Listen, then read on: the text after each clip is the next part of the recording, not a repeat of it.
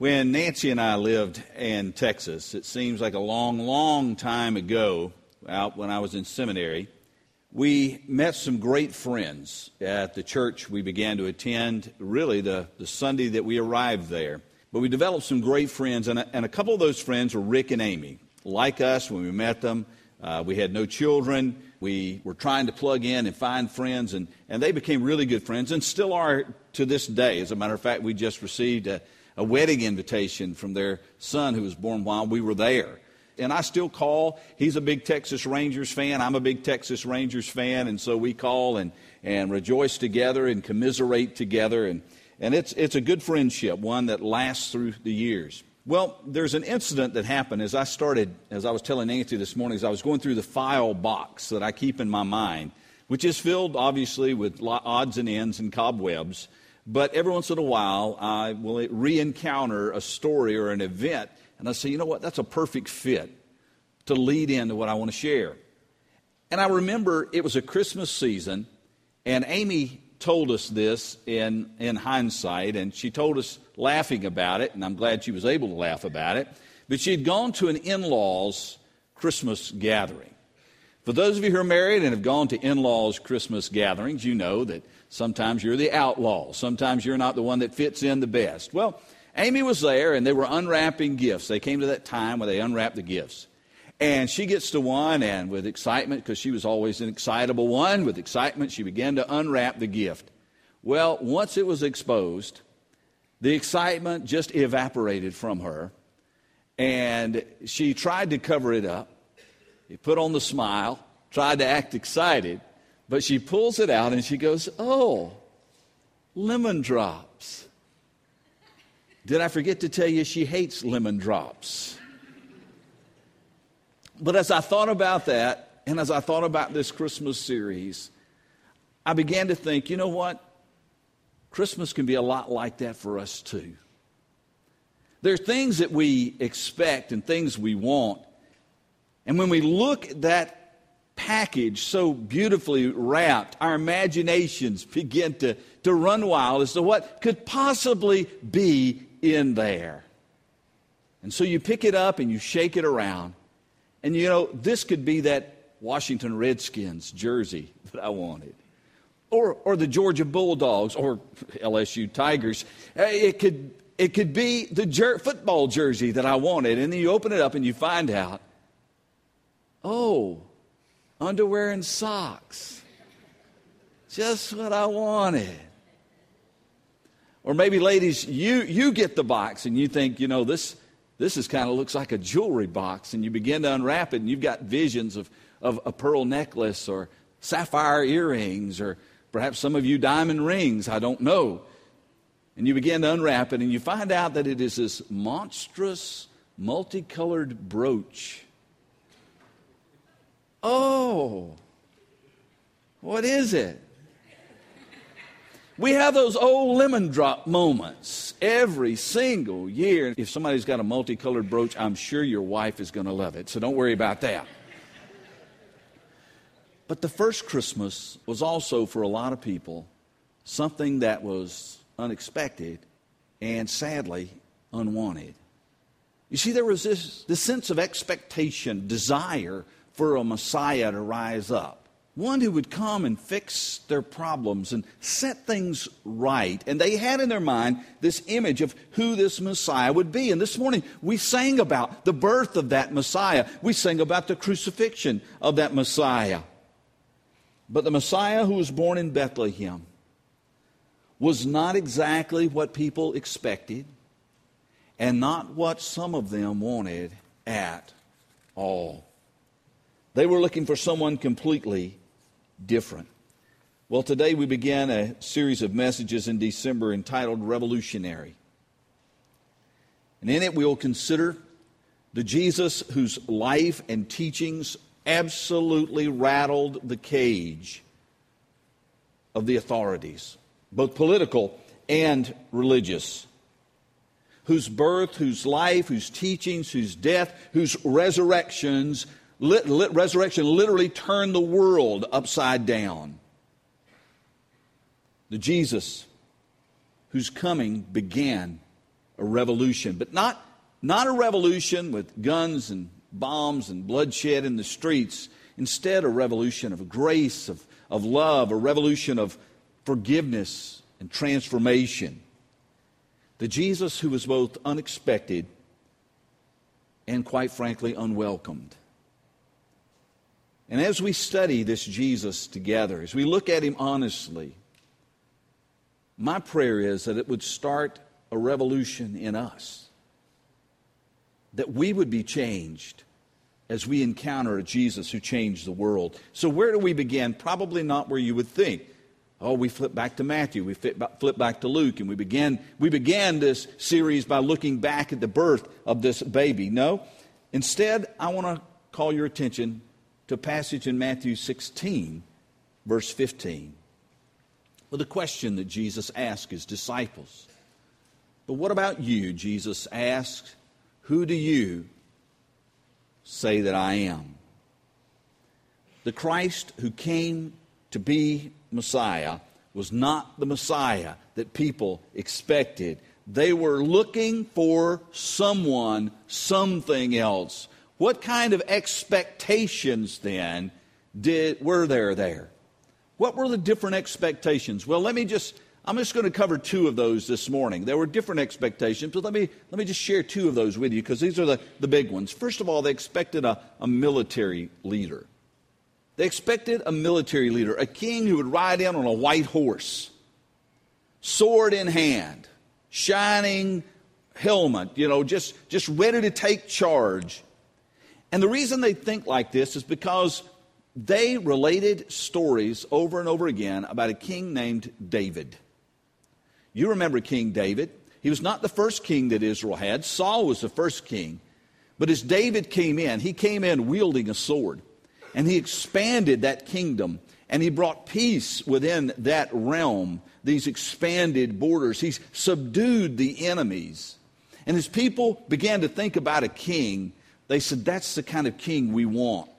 We want a king who is anointed by God, who will come in here and kick butt and take names. That's who we want to be our king.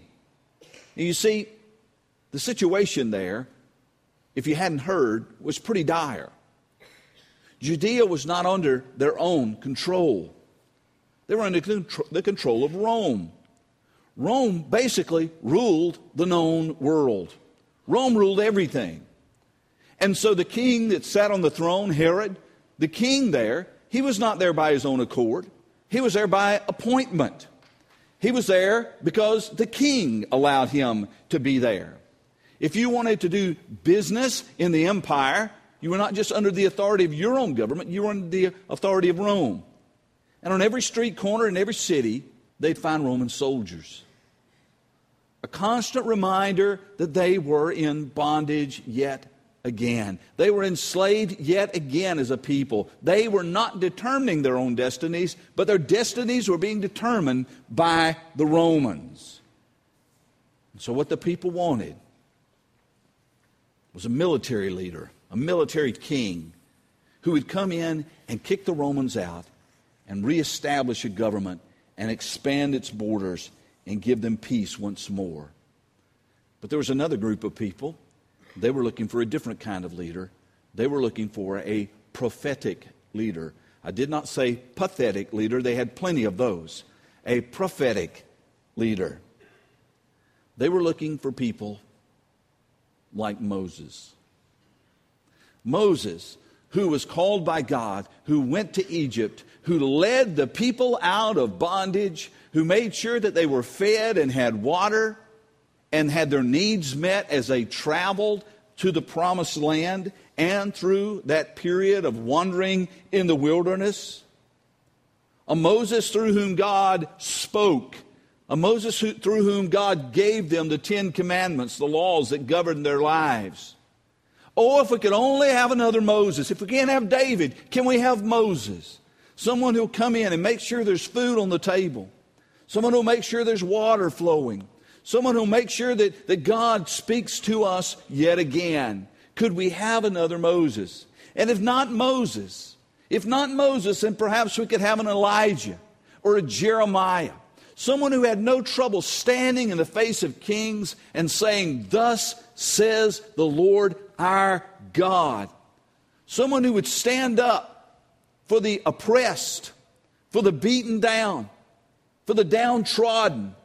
We need a prophet like that. Someone who will sweep in and change everything.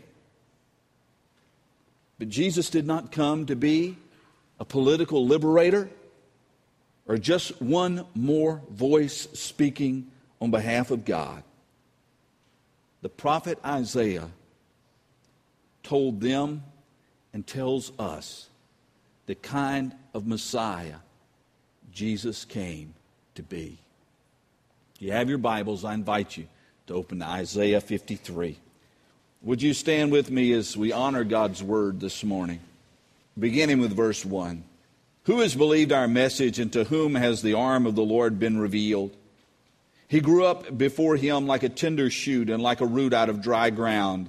He had no beauty or majesty to attract us to him, nothing in his appearance that we should desire him.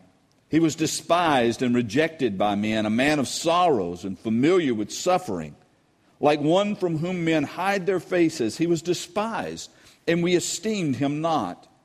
Surely he took up our infirmities and carried our sorrows, yet we considered him stricken by God, smitten by him, and afflicted. But he was pierced for our transgressions. He was crushed for our iniquities.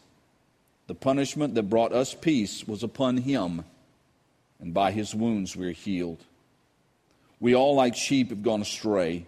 Each one of us has turned to his own way, and the Lord has laid on him the iniquity of us all.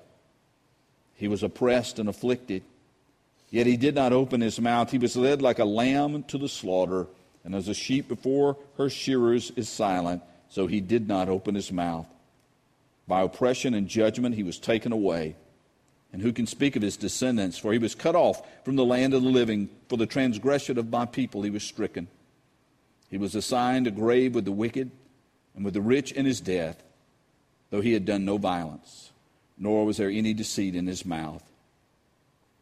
Yet it was the Lord's will to crush him and cause him to suffer. And though the Lord makes his life a guilt offering, he will see his offspring and prolong his days, and the will of the Lord will prosper in his hand. After the suffering of his soul, he will see the light of life and be satisfied. By his knowledge, my righteous servant will justify many, and he will bear their iniquities.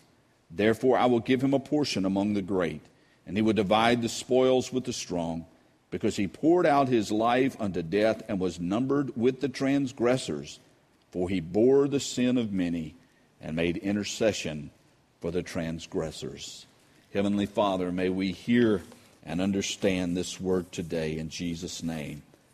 Amen. You can have a seat. The Jesus who came along, the Jesus who healed and taught in the streets, the Jesus who interacted with those people that the religious elite would not interact with, the Jesus who did not compromise the truth, the Jesus who related to the common people. He came with such promise. He spoke with such authority. He challenged the establishment. He backed up his words with personal integrity and spiritual power. But in spite of all this, John's gospel says, he came to that which was his own, but his own did not receive him. He came to his own, but they rejected him. Now why? Why? Why would they reject the Messiah sent by God? Why would they reject him, turn their backs on him, spurn him? The answer is sadly simple. Jesus did not come to give the people what they wanted. He came to give the people what they needed. And you know that hadn't changed. Jesus is not here today to give you what you want. He's here to give you what you need. His birth, his life, his teachings, his miracles, his death, his resurrection, they were all completely revolutionary. They shouldn't have been. People should have expected this kind of Messiah. This was the kind of Messiah that was foretold. And yet when he came, they opened the package and they said, "Oh, lemon drops." Unexpected, unwanted, despised, and rejected. But when I say Jesus was a revolutionary, what do I mean? Because we also have images in our minds of revolutionaries, don't we? Some of you may think of Fidel Castro or Vladimir Lenin. That may be where your mind goes. Or in a more positive sense, as you think about the American Revolution, you may think of George Washington, or you may think of our founding fathers. You may think of Nathaniel Greene, for whom this county is named. That may be your idea of what a revolutionary is. And in both cases, they were men who led revolts against the established government and set up a new form of government. In both cases, they were revolutionaries. They overthrew governments, and they did so with bloodshed. When I'm talking about Jesus, that's not what I'm talking about. The only blood that Jesus came to shed was his own. He didn't come to cause riots in the street. He didn't come for people to take up arms. Jesus came as a different kind of revolutionary. If we go to the dictionary and we look it up, this is what we'll find. The dictionary defines revolutionary as constituting or bringing about a major or fundamental change. Jesus fits that definition to a T. This is at the core of who Jesus was and what Jesus did. People were looking for one kind of Messiah, the kind who would come and do their bidding in their way and in their timing, but Jesus did not come to be the Messiah they wanted or the Messiah they expected. Just as Isaiah foretold hundreds of years before, Jesus came to suffer and die for lost humanity. The Apostle Peter affirms that. In 1 Peter 3, he says, "For Christ also suffered for sins once for all, the righteous for the unrighteous, that he might bring you to God." My musical taste is rather eclectic.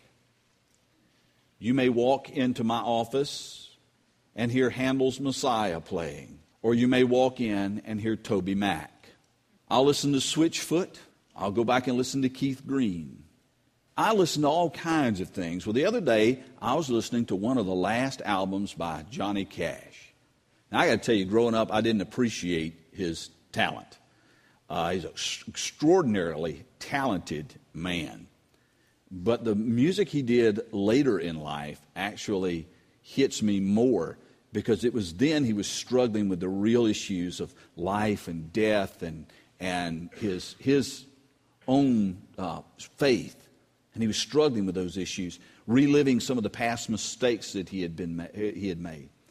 Well, there's one song that he had on one of those later albums that was called Personal Jesus. It was one that he redid that some other folks had done before him. I don't know if you've even heard about it or not. And as I listened to that song, I am one way I am really attracted to that song, but there's another part of me that wants to turn it off. And that's kind of a strange thing, and it's because the whole concept of a personal Jesus. On the one hand, that sounds so good, a personal Jesus. That is someone who cares about my needs, someone who's my Savior, my Lord. I've made a personal commitment to follow Him. It is a personal relationship that I have with Jesus Christ. We're desperate for that. We're hungry for that. You know, I talk to people all the time who are looking for something in their lives, something to fill that need, something that is not church, it's not religion, it's not rules and regulations, it's not rituals. They're looking for something real, tangible, personal. And in that case, when I listen to that song, I'm thinking, yes, that's what we need, a personal Jesus. On the other hand, the part I don't like about it is this personal Jesus, who is He? Is He the Jesus who's revealed Himself in the pages of Scripture? Is He the Jesus who actually walked and talked and lived and died and rose again in the Bible? Or is He the Jesus that we've created? A Jesus after our own image, a Jesus that we have shaped and fashioned with our own hands. To see a personal Jesus, just like we have a personal playlist on our iPods. He fits my style. He does what I want him to do. And in doing so, he ceases to have any claim on my life, any right to my undying allegiance, or any sway on my actions, or even any influence on my finances. He's my own personal Jesus. He's 90% Savior, 10% Lord. He's a Jesus I've shaped and fashioned, who doesn't have a judgmental bone in his body, who's always ready to pat me on the back, pat me on the head, say, that's all right, son, that's all right, daughter, don't worry about that. Who holds a blind eye when it comes to my sin and selfishness, my greed, but who's there standing right with me when I'm at worship. He's my personal Jesus who sits on the sidelines and just waits till I call him. He doesn't interfere. He doesn't bother me. Doesn't put any demands on my life. But he's always there to bail me out of trouble. He's always there to stretch that last half gallon of gasoline when I'm on the way back from Athens. He's always there when I need him. And he leaves me alone when I don't. He's my own personal Jesus. But folks, that's not who Jesus is. He is not a full-time Savior and a part-time Lord. He is not a Savior who is there at my beck and call. Instead, it is me who is to be at his beck and call. When you redefine Jesus to make him more palatable, safer, less authoritative, you've done the same thing that the Jews did 2,000 years ago. They had a Messiah in their minds that they wanted, and this is the kind they would follow. Jesus didn't fit their mold. You may be saying the same thing that they said. Give me the Savior I want, not the Savior I need.